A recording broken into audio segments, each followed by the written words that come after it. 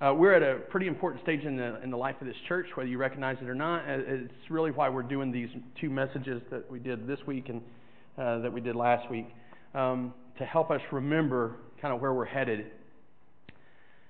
When you take off in an airplane, you can be flying along, and it's not so important at the beginning of your flight that you're exactly on course. You can always kind of course correct and kind of keep your eye on along the way and course correct and stay on course. But if you don't pay attention to where you're headed, even if you're off just a half a degree, even less than half a degree, over the course of 200, 300 miles, you can totally miss the city. I mean, you could miss a big city, fly right past it, and never know that you've missed it. And so we're at this place in the life of our church where we have a lot of new people, and people are coming in and checking us out, and we need to try and make sure that we keep course correcting, that we stay on task, that we stick to the vision and mission of the church. And as I lead, it's always a challenge, because it's easy to get in and start doing the job and start working towards something and miss other things. And so I will be repentant today as I confess that there are some things that I've not done well. But the reality is that I hope that as you recognize that you'll recognize there's things as a church body that we can do better. But anyway, so we started off the new year in our new meeting location, and there's things that have been challenging about it in my own walk, and in ways that where the Lord has stretched me and grown me. And honestly, as we came in here last week, I thought we were going to face all kind of challenges, and there's going to be all kind of difficulties. And while it was a different energy, and I was off a little bit, and the reality is that it went fine. And this week we come in and we gather, and we're here to worship God, and really, no matter where we're at, the reality is that we can do that. And so I think that we're off to a great start, and I look forward to what the year holds and what we can find here, what He can move us through and push us towards as we do this. But we can't lose sight of kind of where He's had us headed all along, because I don't think this is a complete change of destination. His purposes for His people don't really change. We just need to be reminded of them. And so that's really the intent of this week's message and last week's, is just to keep us on course. Last week, in a sense, I kind of gave you an idea of where it started in my mind. And so as this dream, as I looked 4.5 years ago, as I looked forward, before we had ever begun meeting with people, before we had ever even been really talking about it out loud, 4.5 years ago, before Amy even had any idea that this was what was going on, this is what the Lord had begun to work in my mind. And so this dream is becoming a reality. And the truth is that if you're here and you call this your church, and you have made a home with us, the reality is that you're part of making it physically happen. And so I'm excited about that. I'm excited about where we're headed. I'm excited about the things that are going on. I'm excited about the challenges we face. But I recognize that it requires us to stay together, to stick together, to keep pushing forward, to persevere and endure.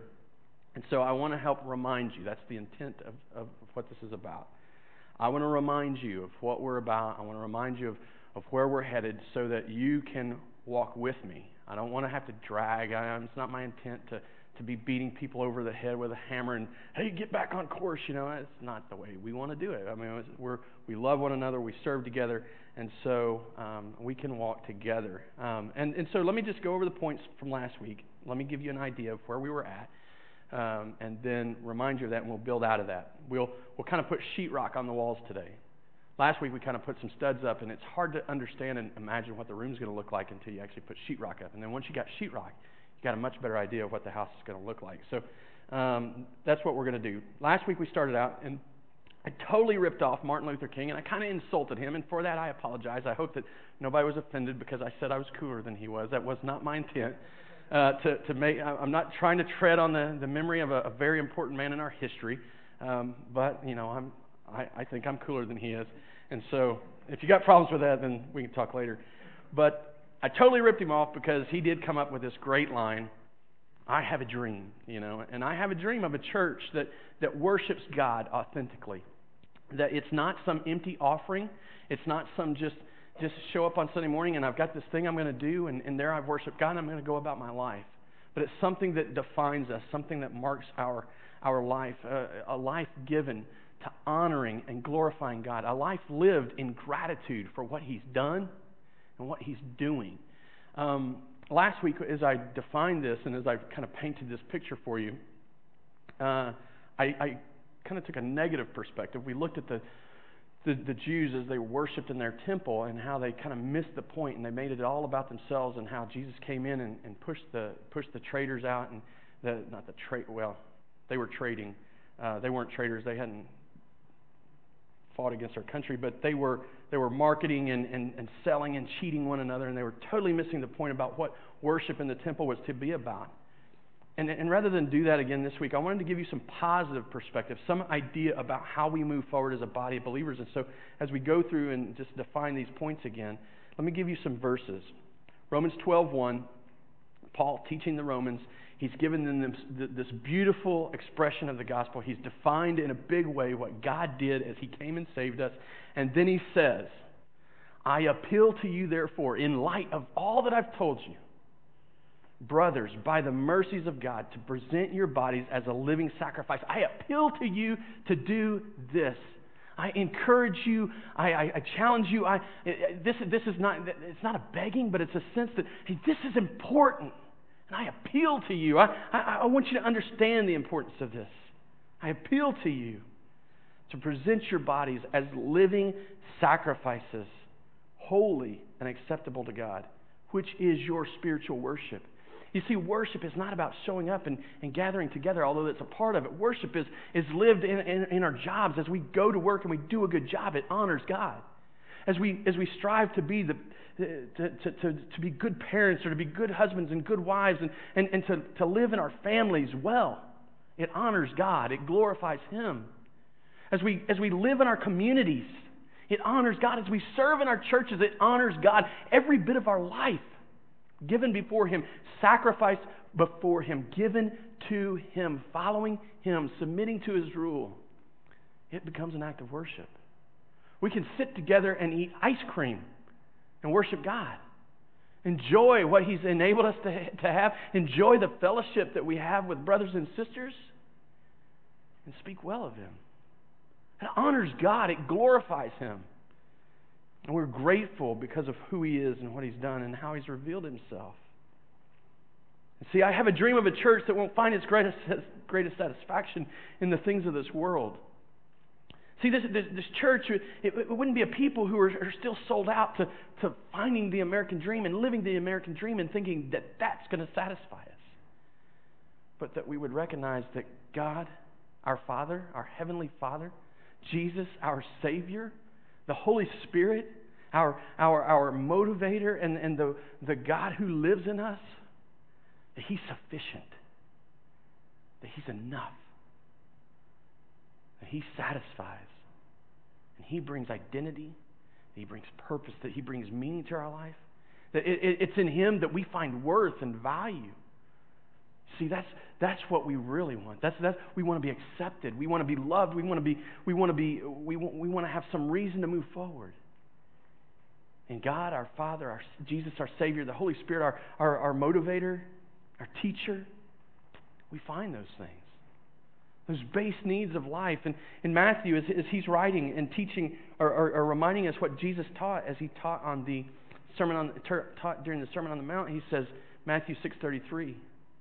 But seek first the kingdom of God and His righteousness, and all these things will be added to you. See, Jesus is talking about being anxious and worrying and striving hard for the things, the physical needs that we think we need. He says, wait a minute, don't be anxious for those things.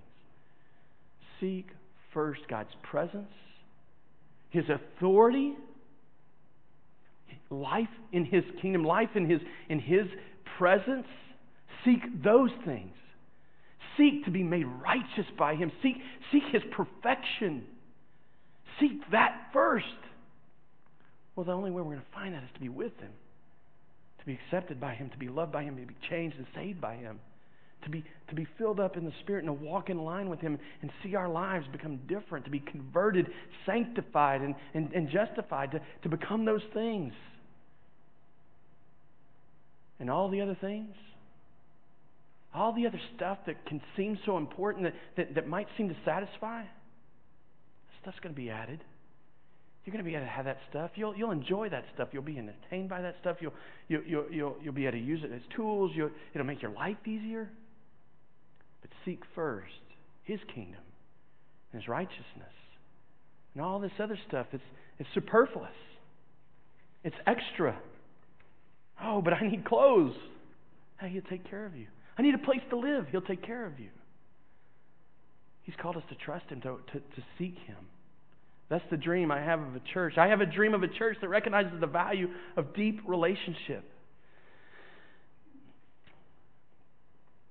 I want to be a part of a people who gather, who recognize that they are not just individuals coming to get what they get. Just showing up and getting whatever I can get and going home and living my life. You see, we are bound together as a family. We are brought together by Christ. He brings us together. He connects us. This isn't relationships that are connected by blood, by a bloodline. This is a spiritual connection that happens as we are brought into the family. We are adopted in, and we are brothers and sisters in Christ, and we matter to one another. It's so important that we recognize this. This is the thing that I have missed so much, I think, in so much of my Christian life. As I was first saved and began to try and grow up, I didn't belong to anyone. I didn't feel connected to anybody. But we're so responsible to one another. We need one another. I have a dream of a church that recognizes that. 1 Peter 2, 9 through 10, Peter is writing to this group of people that they recognize how desperately they need one another. They are being beaten and killed for their faith. They are in danger every day. And he's writing to them and he says, you are a chosen race. You see, we're not white, we're not black, we're not Greek and Jew and Gentile. We're not those things anymore. We are a chosen race, a distinct people, a royal priesthood. There is honor and there is dignity bestowed upon by Christ, by the work that He's done. And we're a liaison between Him and the rest of the world. We're a connection between God and all the world that doesn't know Him. A holy nation, distinct, separate nation. We are a people for His own possession. Imagine, once we weren't a people. Once we were distinct from everyone. Once we belonged to America, or in this case it would have been Jew or Gentile. And once we belonged to a nation, but now we belong to Him. We're bound together in Him, that you may proclaim the excellencies of Him who called you out of darkness into His marvelous light. Once you were not a people, but now you are God's people. Once you had not received mercy, but now you have received mercy. You see, when we live life together, that's a beautiful statement of what God is doing, renewing and restoring relationship, bringing people together. I have a dream of a church that recognizes that value, that lives life together. I have a dream of a church that lives its mission as defined by Christ. I don't want to make stuff up. I don't want us to do just whatever feels good. There are two main objectives that people as believers live for.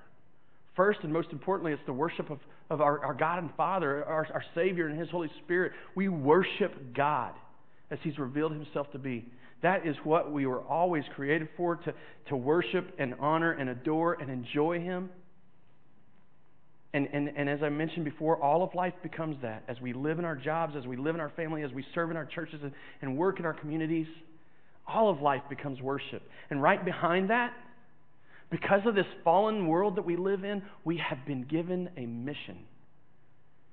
See, Jesus, just before He ascended, just as He's talking to His disciples in the end, He says to them, Matthew 28, 19 through 20, "Go therefore and make disciples of all nations, baptizing them in the name of the Father and of the Son and the Holy Spirit." Now, if that's where He ended, if that was the last statement He made, we could say, well, He said that to His disciples and that's their job. It's not for us. But see, then He goes on and He says, teaching them to observe all that I have commanded you. And lo, and behold, I am with you always to the end of the age. You see, if he had stopped with you go and make disciples and baptize them in this way, we could push it off. We could say it's not our responsibility.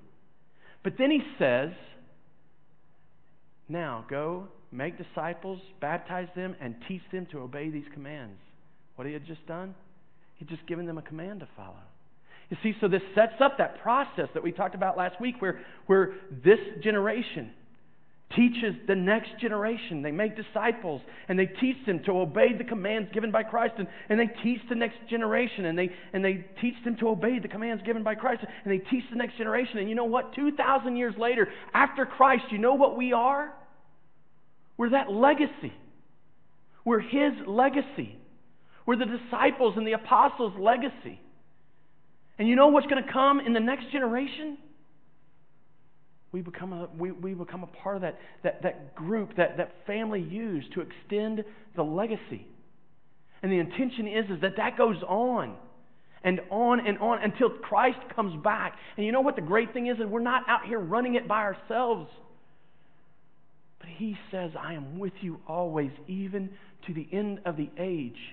As He was teaching His disciples in the book of John, we hear Him say, I am not leaving you as orphans. When I go, you will not be forgotten. But I'll send a counselor. Another counselor. He says, one of the same kind. That's the Holy Spirit. He lives in us. He makes His dwelling in us. He guides us and enables us for the mission. So I have this dream, a dream of a church that truly, really, if you want to just put it in plain, everyday English, that lives its life intentionally following God on His mission. One day missions will end when Jesus comes back, and it will all be about worship and enjoying the God who created us. But until that day comes, it's a major part of the life we've been given to live. That's the dream. It's where it all began. That's the main points. It's what it's about, you know. So today, as we really put the meat to it and try to really give definition to it, to try and really make it a little more practical, we're going to deal with some core values that, in many cases, churches talk about core values, and that's all they do, is they talk about them. They don't instill them. They don't work towards them. They don't even think about them often. And the reality is this, where I need to confess, because I've gotten into that trap. There's a couple of these core values that I push all the time, that I'm always about talking about. But there's some that are extremely important in our life, corporately and individually, that I haven't talked about enough. I haven't necessarily modeled enough. I haven't emphasized enough. But these values, and they're really not just values, things to be enjoyed or appreciated, but they should motivate us. They should be distinctions. They should be marks of our life. When people come in, they should be able to say, hey, these people are people of prayer. These people are committed. These people, whatever. They should mark us. They should be distinctions about us. And so that's in the coming year and in the years to come, this is where we're going to focus, to really instill some of these core motivators, these core distinctives. And we're going to start with prayer. Scripture gives clear direction. It gives clear direction about how we are to be a people of prayer. Paul, writing about the armor of God, comes to the end of the book of Ephesians, and he's telling them to put on the full armor of God, stand in this way, be ready to fight the devil. And then he says this, don't run out to battle. He says in Ephesians 6:18, right after teaching and preparing us for war, he says, praying at all times with the Spirit. He doesn't say get up and run to the devil and fight him and take him on. You've got the armor on. Get ready and go into battle. He says praying at all times in the Spirit. Put this armor on and pray. Pray with all prayer and supplication. To that end, keep alert with all perseverance, making supplication for all the saints. You see this prayer that He's calling you to and calling me to? He's not just saying go and pray about all your needs and look at God as your Santa Claus and get Him to give you whatever you can get Him to give you. Pray with all kind of prayer. And then pray for everybody you know that's a brother and sister in Christ. Pray for one another. We need one another to be praying for one another. And you know what else? He stopped. I didn't put this verse up there, but he continues his next statement is, pray especially for me. Well, Paul's in heaven, and he's in God's presence, and so maybe we don't need to pray for him anymore. But I would ask you to pray for me. Pray for the leaders in this church. Pray for Brent. Pray for the leaders who are going to step up and lead community groups. Pray for them. Pray for the leaders who are going to take care of our children. Pray for them. Melissa, she needs prayer as much as I need prayer. Pray for your leaders. We need it. And this is where I would ask you to repent. Maybe you have a prayer time and you sit down and you pray for me and the other leaders of this church. Maybe you don't. Repent of that. Pray for one another and pray for your leaders. We need it. It's a war. It's a battle. And that's why this passage or this verse came in the position that it did. Philippians 4:6-7. Paul's still teaching. Now he's teaching the church at Philippi, and he's telling them, hey, you know what? There's tension in the church. You guys need to stand together. You need to work together to resolve this. Be working together to do this. And then he says to them in verse 6, do not be anxious about anything, but in everything, by prayer and supplication with thanksgiving, let your requests be made known to God. And the peace of God, which surpasses all understanding, will guard your hearts and your minds in Christ Jesus. Do not be anxious for anything, but with all prayer and supplication. Bring these requests, bring your concerns, bring the worries of life. Put your friends and your brothers and sisters in Christ before God. Bring your leaders in prayer before God. And leave them there and trust them to Him and pray and pray and pray. And this is a consistent prayer. And you know what's going to happen when you trust God in that? His peace that surpasses all understanding will guard your hearts and minds. You want to know peace? Pray. I mean, pray. I'm not saying, oh God, I need money for my bills, and walk away and not think about it again and just be worried about it. I'm saying, pray, God, I don't know how we're going to pay for our groceries, but I know you're going to provide. I'm going to faithfully follow. I'm going to continue to look for work, Father. Will you provide it for me so that I can provide? I'm going to continue, Father, to do my best to honor you and love you. And I thank you for the work that you've done in my life. And Father, you know my heart. You know that I worry. Will you help me? Help my unbelief. Sincere prayer. You know what? He knows you. There is no need to put a show on when you're talking to God. You can't fool Him. You can't stand up in front of Him and act as if you got it all together. You know why? Because He knows you don't. And we can pray. We can trust. And we can know that He is going to work. His peace, as we trust in this, His peace will guard our hearts. 1 Thessalonians, Paul teaching again, 5:17-18. Pray without ceasing. Well, wait a minute. I pray in the morning or before I go to bed. How do I pray without ceasing?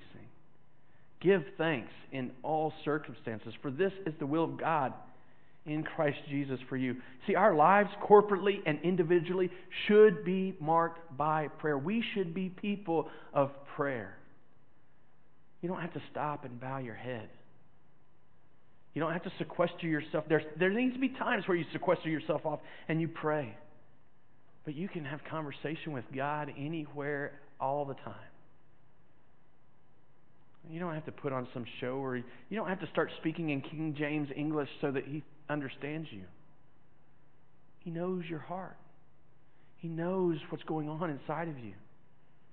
Matthew Henry wrote, "You may as soon find a living man that does not breathe as a living Christian that does not pray. For this shall everyone that is godly pray. If prayerless, then graceless."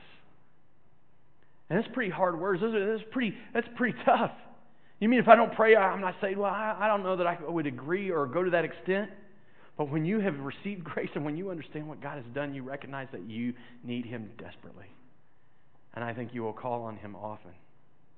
And while we can see through Scripture and feel the passion that Matthew Henry has, I think the reality is that we can recognize that oftentimes this is the last place we turn, when it should be something that we are in the midst of at all times. Pray. Over the next year, this is something that we will emphasize. I don't think we can manipulate God. If we're going to do this, we're going to get this. I don't think we can do that, and I don't want you to hear it this way. But I don't think we'll be able to discern His direction and discern His will for our lives and discern His will for our church and discern I don't think we'll be able to follow Him well if we don't pray. And this is something that I will emphasize, and you will hear emphasized repeatedly. This is an extremely important part of the Christian walk. How else do we hear Him if we don't stop and listen to Him speak? What else is going to happen if we don't communicate with Him? What happens when you don't talk to family members or friends for some time? There's a disconnection. You don't know what's going on. We need that communication. The next distinctive, the next value, the next motivator is missional living. I talked a little bit about it already, about living on mission. He's given us this mission beyond ourselves, beyond the church. This is something that's extended out to the community. In Philippians, it talks about that it's His will that none would perish and that all would come to redemption. This redemptive work, we don't know who's going to be saved. But I can guarantee you this, if we don't extend ourselves and teach the truth and bring the gospel, I can guarantee you one thing for sure, you will never see anyone saved.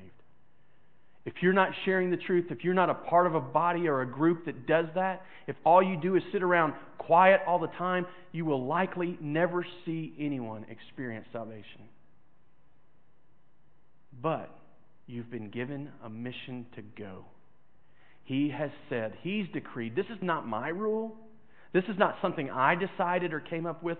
He has decreed that His people would be the ones that He uses to bring truth, to bring specific revelation about how salvation comes.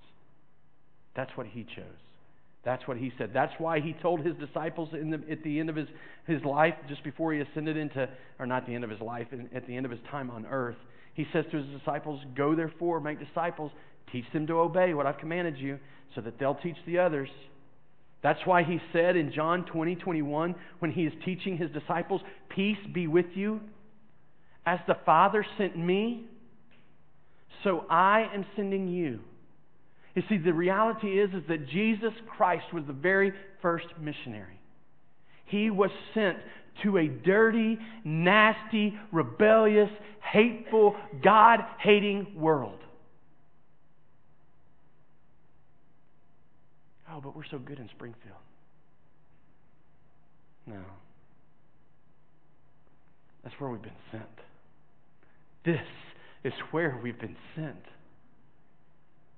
And this isn't setting up some event in the park, although that can be part of it. It's not setting up and doing it in the Easter egg hunt, although that can be part of it. See, this is a lifestyle. This is something that marks us and makes us different.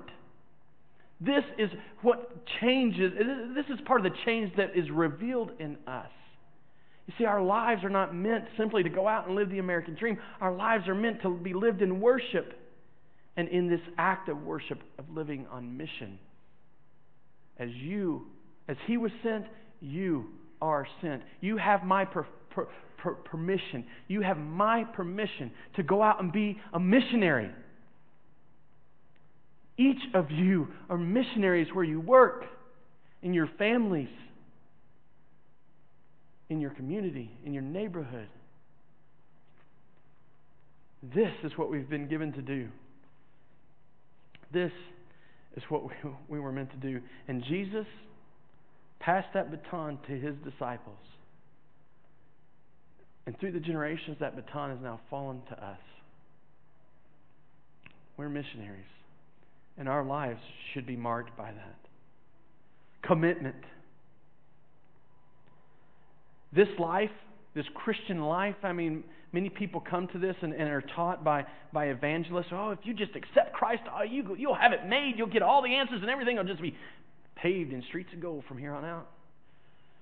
That is a lie. It's a lie. Grace is great.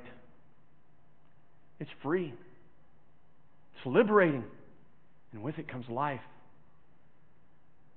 But to live the Christian life as we've been called to live, to choose to do the right thing, it is difficult. It requires commitment. That's why Jesus, when He was teaching, says this in Matthew 10:22, you will be hated by all for my name's sake, but the one who endures to the end will be saved. Now, I don't know about you, but enduring doesn't sound like the easy life. Doesn't sound like you got your feet up on the couch, drinking Cokes or whatever it is you like to drink, eating grapes, maybe even having somebody feed you the grapes, because I can really picture that, Amy dropping grapes in my mouth. That would be the easy life.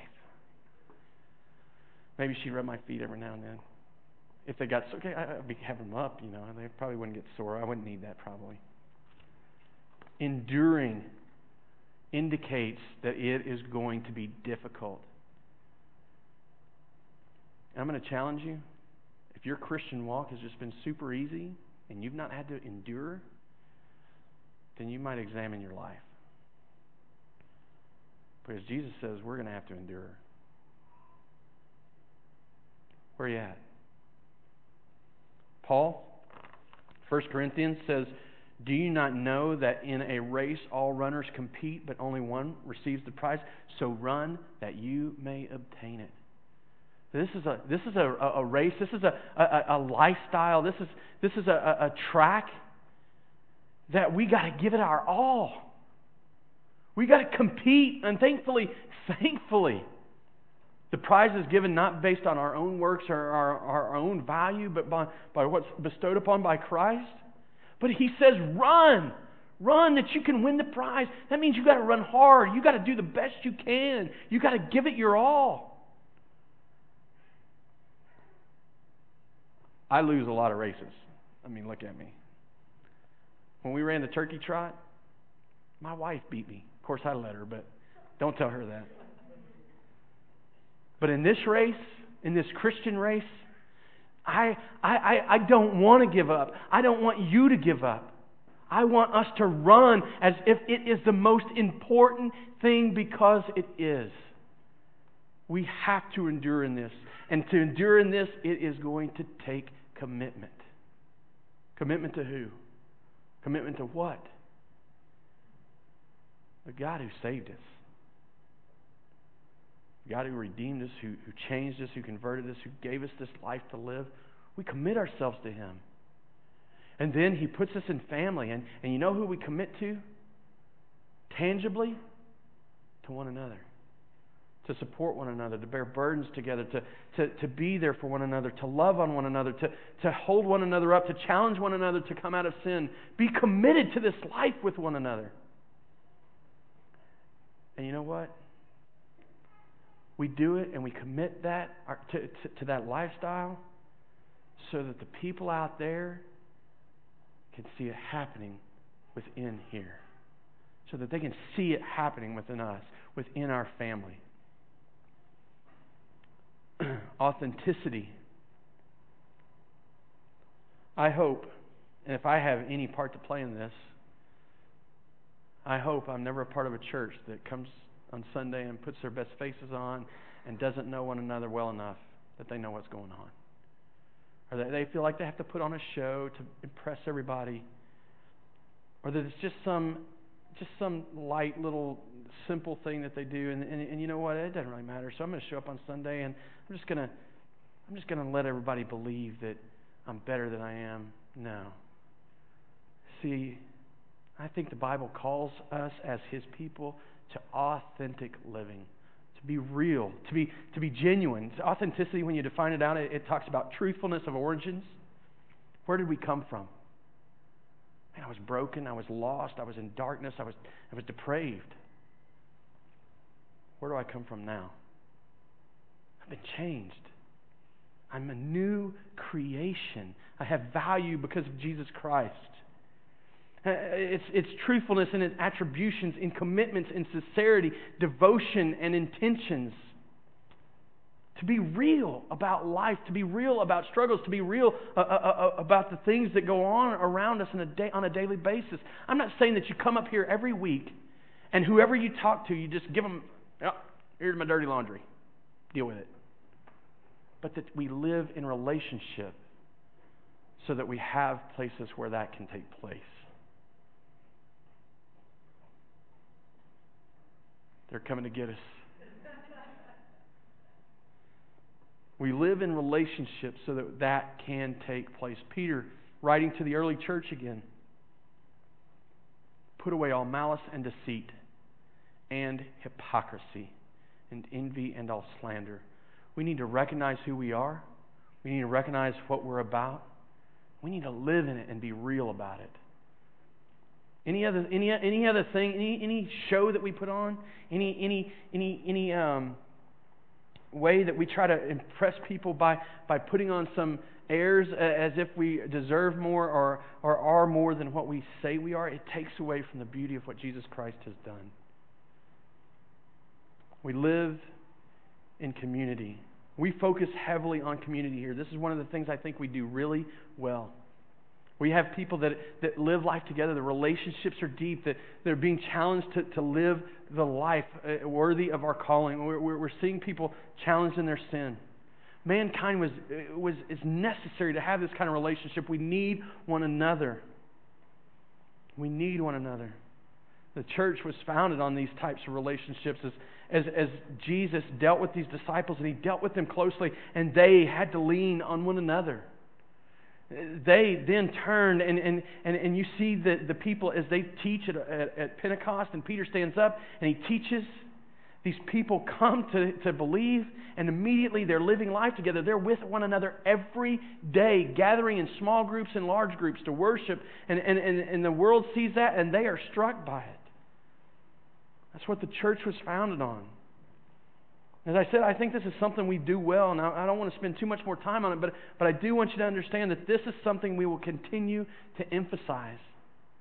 Because I think it's one of the distinctions that will separate us from other churches in Springfield.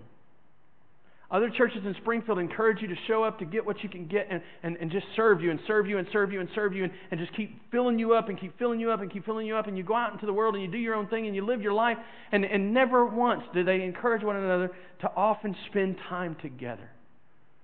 And I'm not trying to bash other churches, I'm not trying to tear other churches down, but this is the focus that I think will make us different than many other churches in Springfield. Because what we challenge one another to do is not just come to get what you need or what you feel like you need or what you want, but to see how you might give back. Come to give and to serve and to plug into one another and to live life together and help one another. Don't show up just expecting, oh, I need this, and go home and take it and not use it. But that we live together, giving to one another, generously considering one another. To do this, there's a lot of different things we do. And I would encourage you, if you're not involved in something like this, get involved. We do the best we can to offer things that build relationship, that build opportunities for us to grow. Sunday night and Friday night community groups. Kyle, right there, has a Friday night community group. We're going through the same Bible study, so we'll do a study tonight. Kyle's group will do that same study on Friday night. Obviously, it'll be a little different. The conversation will go a little differently just because different people. But the reality is we're studying together. Saturday night at our house, we invite people over. I haven't talked about this out loud in a while, but we just want people to show up and have a good time together, to hang out, to know one another, to get to know one another, to have fun together, to just have something to do, to live life together. Wednesday night men's and women's Bible study. As I mentioned earlier, the women are just starting into a new Bible study. They're starting through Crazy Love, which is a great study. It's very challenging. And then Wednesday nights, the guys are starting in Philippians. We've read through the book of Ephesians together. That we didn't get together. It wasn't like there was somebody teaching. We'd get together and we would read and we'd discuss. And Ephesians, man, it opened up. And it took us quite a while to read through that. If you're interested in those things, I would encourage you, ask somebody, and we'll get you the information about where it's at and what we're doing. And then Fight Clubs is something that we're just starting. We've got about 3 of them that have started, and we will continue to get them started. And what a Fight Club is, it's a group of 2, 3, 4 at the most. 4 is probably as far as we want it to grow, but this is groups of people divided by like men with men and women with women with women. And the intent is that you get together, you share your struggles, you pray together, you get deep, confess sin, you challenge one another to repent of sin, and you hold one another accountable, and you bring gospel truth into the life that each of us are living. You challenge one another. Those are some things, some great ways that are happening already in the church, and we'll continue to develop this. We need one another. We weren't meant to live this life alone. I would encourage you to plug in.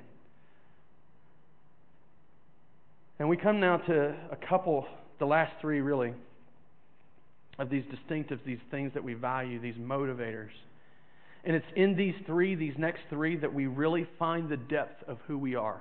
It's in these 3 that we'll really be brought to a place where we're enabled and made able to see all of this other happen. The first of these 3 is love. The love that we've been loved with is unconditional. It's amazing. I mean, if you stop and think about how God, the Father, has loved you by sending His Son. If you stop and think about how Jesus Christ, our Savior, has loved you by laying His life down, and how the Holy Spirit continues to love you by leading you into truth. That's an amazing love. It's an active love. It's not some emotion that ebbs and flows. I'm angry, so I don't love you as much. It's a choice to act in our best interest, even when sometimes it's difficult for us to understand it. He works in our best interest. It's something that's supposed to motivate everything we do. This love that we've been given, that's been bestowed on us, we've been told to turn and use towards others and direct towards others. And Paul, as he's teaching about this great love that we've been given, this great love that we've experienced in 1 Corinthians 13, as he's describing it out, he opens that chapter by saying, if you do all these noble things, if you live life in this noble way, but you don't have love, it's nothing. It's empty. It's a clanging cymbal. He uses this terminology and he kind of exaggerates and makes a big deal out of it. The reality is that love should motivate our lives. It should be that thing that moves us. You see, because we can do a lot of things. We can do a lot of good things. But if we're not really considering people's best interest, we're motivated selfishly. We're not thinking about the best interest of the people that we're living towards or directing it towards, then it's empty. I can teach my butt off, but if all I'm doing is trying to build a platform so that people will pat me on the back and I can be important in front of people, then it's nothing. It's empty. We can give away thousands of backpacks, and we're not doing it with their best interest at heart. It's meaningless. It will mean nothing.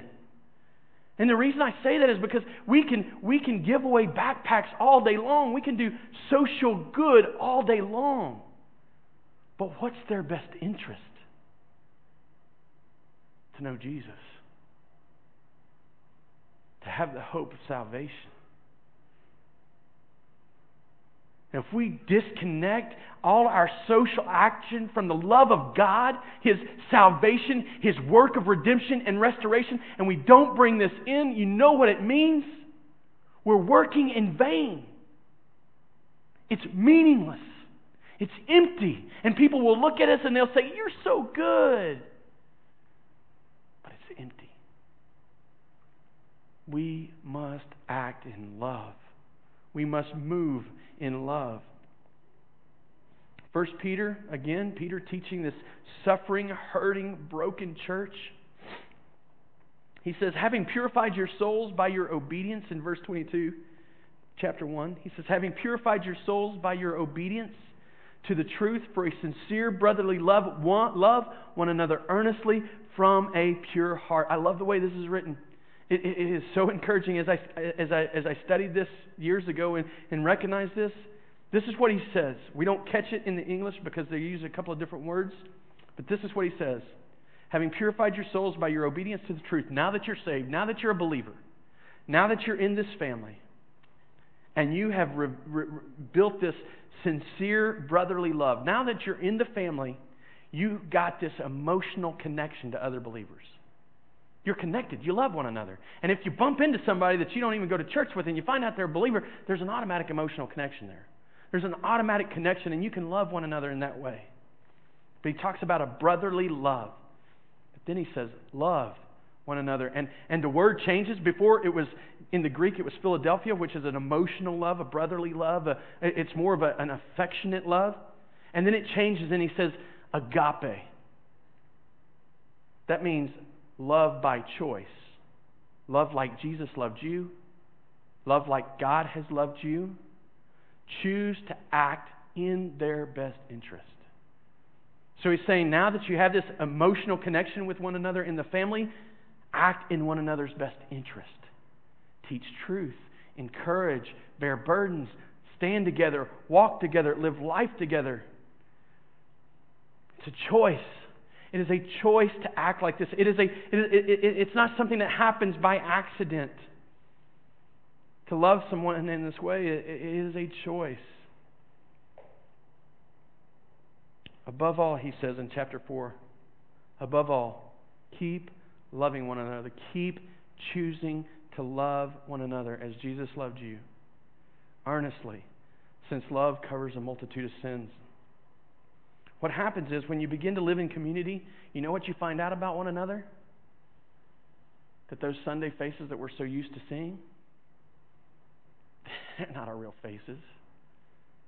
I mean, we put on nice clothes when we come to church on Sunday.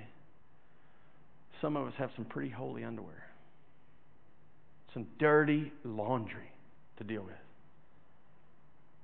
We got to love one another in spite of that. You know why? Because Jesus Christ loved us in spite of that. He loved you in spite of that. And it doesn't mean that we ignore sin or don't challenge one another with sin, or that we just, hey, you know what, I love you anyway. No, to love one another this way means that you love one another in spite of your faults, and you love one another well enough that you love one another out of those faults, so that you challenge one another. And rather than saying, oh man, that's sin, and going off and doing your own thing, you say, hey, that's sin. Can I help you? Can I walk with you? I struggle with this too. Love one another. See, it covers over a multitude of sins. It doesn't forget them or ignore them, but it's offered in spite of them. And when we love one another this way, we'll eventually see one another loving one another out of sin. Loving one another to live better, to please God, to honor God. There's a story from Watchman Nee, a Chinese Christian, as he spoke about another Chinese man. This Chinese man, it was in the midst of a drought. He had a rice paddy on a field, and his fields were dry. And so he developed a windmill that ran a conveyor belt that moved water up from a river up to his fields, and he was able to fill his field up every day. His rice paddy would fill up every day. And his neighbor would come in the night, and he'd tear down a part of the wall that separated one rice paddy from another, and it would drain down the hill from this guy's rice paddy into this neighbor's rice paddy. And so he'd wake up in the morning, and all of a sudden his rice paddy's empty. He'd have to go through it all again. He has to rebuild his wall, fill his rice paddy up. And that night it would happen, and over and over and over, and over and over and over and over this happens. And this guy is getting distraught, and he's discouraged. And he goes to his friends, his Christian friends, and he says, what do I do? I've been patient with him, but what do I do? And as I ask that question, I can't help but think, what would I do? How would you react taken advantage of every day. Having to work extra every day. What do I do? I want to do what's right, he says. And one of his Christian friends says, you know what? If we just did what's right, if we just did the bare minimum, what poor Christians we would be. What can you do that demonstrates the love of God? You know what he does? He goes home and he's convicted and he ponders this and he prays about it.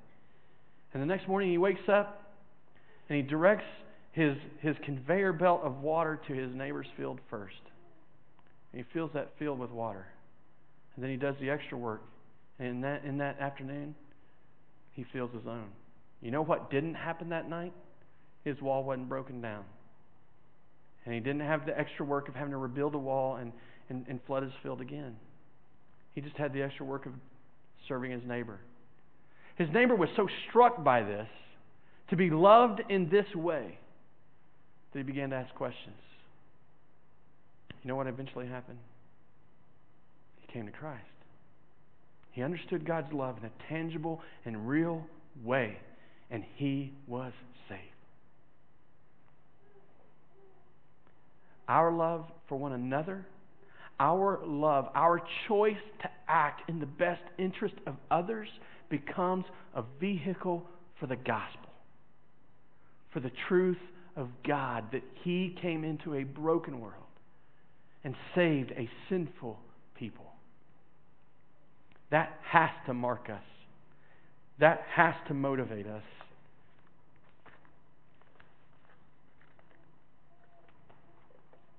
Truth.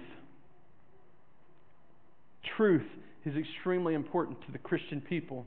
We live in a world that wants to deny truth, that wants to act as if it's not real, that it doesn't exist. Truth is extremely important. Because without truth, the gospel's meaningless. Without truth, without absolute truth being revealed by God, then everything else is worthless and empty, because you can't count on anything. There's nothing you can believe in. But we have been given truth. God's Word, the Scripture, the Bible, it is that truth. And this idea of knowing and understanding the Bible, it is a key strategy to the vision of everything that we do. In fact, as we do community groups, as we do Bible study, as we do fight clubs, this is the key. Scripture is the key. Without it, we have many opinions. We have great ideas. But if it doesn't align with God's truth of who He is and how He works and what He intends for us to do, if it's in opposition to this, then it really doesn't matter. See, God's truth is what matters. Psalm 119, as the psalmist writes, he writes over and over of the beauty of God's Word, and he says this in verse 105, "Your Word is a lamp to my feet and a light to my path." He recognizes that it reveals the way for him to go. It gives him direction. It allows him to see where his next step is to fall. Hebrews 4:12, as the writer of Hebrews writes, "For the Word of God is living and active." It's not some dead book. It's not just a bunch of words on a page. It means something. There's depth. It's real. It's living and active. Sharper than any two-edged sword. Man, it cuts at times. And it removes things that sometimes we don't want removed. But it can cut. Piercing to the division of soul and spirit. It goes deep.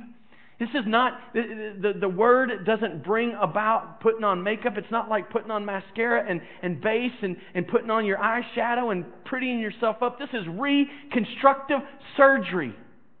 It's deep as soul and spirit, of joints and marrow, and discerning the thoughts and the intentions of the heart. You know what? In the Word of God, we find out that we're not really motivated for Him. We're motivated for ourselves. In the Word of God, we find where our true motivations lie.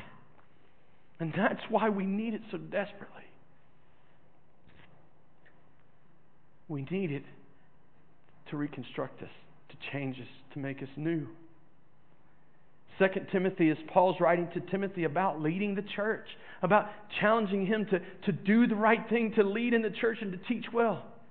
He says all Scripture is breathed out by God and profitable for teaching, for reproof, for correction, and for training in righteousness, that the man of God may be competent, equipped for every good work. And we read that a lot, you hear it a lot, and I just want you to stop and think about it. It's breathed out by God. He spoke it. You know, He used men to write it, and we might see their writing styles and their personalities come out in the way that they wrote, but the words are His. He gave them to His people. It's profitable. It's valuable. It's worth something. And it's good for teaching. In the pages of Scripture, we can find knowledge and truth. You know what? It's not going to tell us. It's not going to tell us that 2 and 2 makes 4. What it's going to teach us is who God is, how God works, why we need to be saved, how He saved, and how He intends us to live until He comes back. That's what the Scripture's about. Now let's think about this and step back to the beginning of the message. A life lived in pursuit of His kingdom and His righteousness is first. And all the other things get added. What do you think we need more? Skills in addition and subtraction?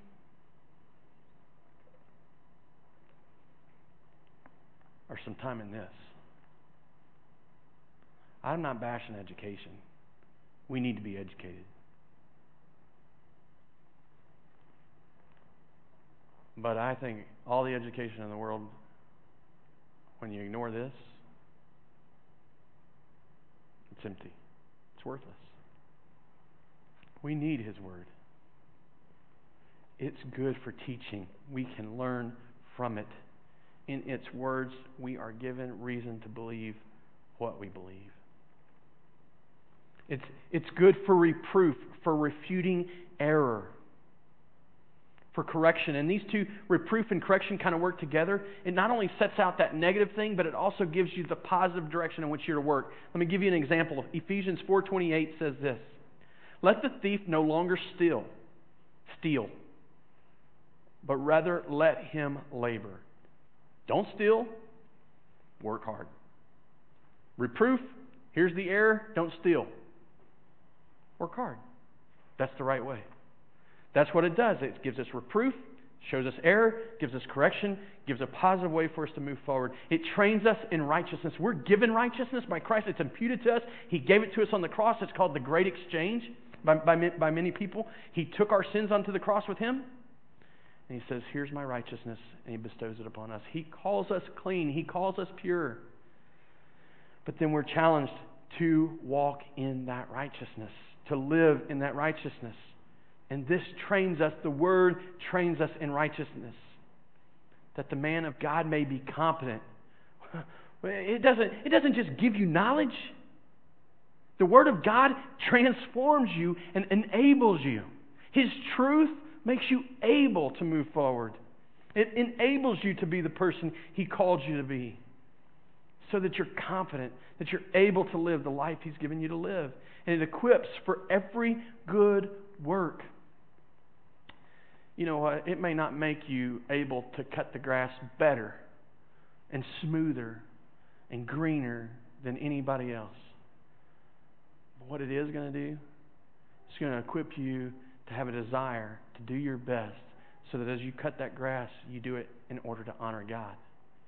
Even the simplest things. It equips you to go out and give backpacks and do these social good, to act in mercy, and to bring in His love, that it might make an eternal difference. It equips us for every good work. So in our community groups, our Bible studies, our fight clubs, our mission endeavors, life in the world, day-to-day taking a breath, you're going to be challenged to live in the Word, to know the Word. I'm going to come to you every week doing the best I can to break it out for you. But don't wait for Sunday. Get a Bible, a good solid translation, and read it. You'd be shocked at how to change you. We may use books and other tools to help us understand it, but never will they become more important than the truth of God by itself. Never should they overshadow it. And now we come to the very central theme of all that we do. The gospel. God is perfect. He came to us. He converted us. He changed us. He saved us. He redeemed us. He's got this plan for us that eventually He'll restore us. That's the gospel. That's the gospel. And it's because of the gospel that all that we do matters. It's because of the gospel that we can gather here, that we can do all this effort, expend all this effort, that we can get together, that we can do this work, and it matters. You see, it's because of the gospel that we can even look to Him and adore Him and honor Him. It's because of the gospel that we can know Him. It's because of the gospel that our relationships can be meaningful and deep. It's because of the gospel that we have purpose and mission in life. It's because of the gospel that our relationships, they're important. It's because of the gospel that the work that we do is not in vain. It's because of the gospel that life matters. It's because of the gospel that we have something real to offer the world that we walk into. Everything else we have to offer, you may be the best at what you do. You may be the best, whatever. I can't even think of a job. Architect, you might be the best accountant. You might be the best airplane mechanic. You might be the best sound installer. You might be the best door maker. You might be the best pharmacist tech. You might be the best at what you do. But without the gospel, it's it's empty. It's nothing. Because of the gospel, what we do and what we offer is real and tangible and makes a difference. Because of the gospel, we have a reason. We have a real reason to share the truth. Because of the gospel, we have life. And we can offer life because it's real. Because of the gospel. And because of the gospel, we will stand in truth. We will lean on His Word. Because of the gospel, we will act in love. Because of the gospel, we can be real with one another. We can be authentic. Because of the gospel, we can live in community. Because of the gospel, we have reason to pray. We have an option to pray. Imagine, without the gospel, it wouldn't be there. Because of the gospel, life matters. It's meaningful. It's rich. So because of the gospel, we will act and live and challenge and strive to live in this way. I will live in this way in order to model it for you. And I will turn and I will challenge you to live in this way. And then challenge you to turn and model it for someone else, that they might follow you as you follow Christ, living in this way. It's because of the gospel we have the opportunity to do that.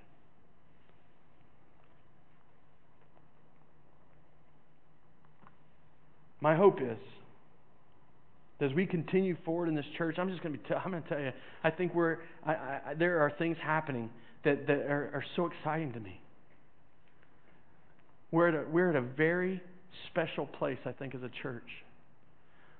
As I consider where we've been in our history and the things that have occurred over the last 3 years as we've formally gathered, man, I'm going to tell you, we're at a beautiful place. Because this dream that I began with 4.5 years ago, I'm seeing it happen. And I am so thankful to God to see it happen. And you, as you come and commit and live this life with us, you are a part of making it happen. My hope is that you recognize the value of what's going on. My hope is that you'll share with others what's going on in your life, that they might learn the value of what we're doing as well. I think we're at a very special place to interact with a community of people that need to be interacted with, to be right on their doorstep, to be engaged with their families. We have opportunity in this building that we didn't have in our other building. Does it come with challenges? Absolutely. But is it worth it? Absolutely. In the coming weeks, there will be some plans made and some ideas put together that we can actually get together and corporately begin working to reach this neighborhood. I'd ask you to pray about that. Please pray about that. In the coming weeks, in fact, tomorrow, there's nobody from my work in here, so I feel okay saying this. I'm going to turn in notice. I'll be giving notice at my job. I'll be moving to part-time so that I can lend more effort and more leadership to this church. We need it. If we're going to move forward, that's the next step. I'll be taking a part-time job and trying to do the best I can to lead us out of this. We'll formalize our membership process. We'll be able to offer a few more things in the way of Bible study. There will be just more opportunity to formalize leadership training, which is something that we will do in this coming year. We will we will be installing a second elder, but we will also be training the people that are standing to lead in that next place, whether you're ministering with our children or whether you're leading a community group. We want to train you. We want to equip you. We want to help you lead others, and we'll begin doing that. So that's coming. I would ask you to pray about that. It's kind of a scary step for me, my wife. We've come to this place through a lot of prayer ourselves. Please continue to pray about that. We need your prayer in that. There's a lot of things that are right on the brink. We've just got to stay committed. We've got to keep moving forward. And so, that being said, that's where we're headed. That's the church we're seeking to see built. I would just ask you to commit, not first to me, first to your Savior, and then to one another, and then to the community. Let's pray. Father, you are so good to us. You have given us so much. You have saved us. You've served us. You've taught us. You're training us. You're equipping us. You're making us ready for the work that we have to do. We thank you for it. I think about all that you've done in my life, and just in the last couple of years, as I thought I was so ready to go out and do this work, and you have shown me how desperately I need you. How much you've grown me and shaped me, Father. I pray that you would do the same in these. That they would find themselves in a place where they cannot lean on their own understanding, their own wisdom, and their own knowledge, and their own ideas. But that they would find themselves stepping in faith, trusting that you alone can keep them on track and make things work. Not blind faith, but a knowledgeable faith, a faith that's built on what you've already done and what you've promised to do. But a radical faith nonetheless. Father, I pray that in this year ahead, in the time we have as a church in this building, for as long as you leave us here, Father, I pray that we would be a blessing to the people in here in the school that use it regularly, that we would find ways, that you would show us ways to engage them, to bring a great example before them, acts of mercy, just swallowed up in your love. Father, I pray that as we think about the houses right outside the door that are down the street, that you would build in us a concern and compassion for them, that emboldens us and gives us courage to tell them the truth, covered up by your grace. I pray, God, that as we go to our jobs, that you would make us able to speak clearly and concisely about who you are and what you've done.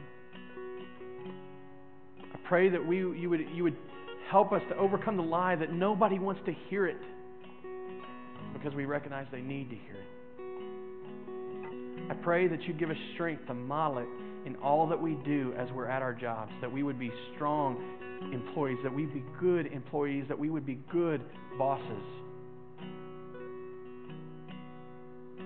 I pray, God, that as we live life together, that we would love one another as you have loved us.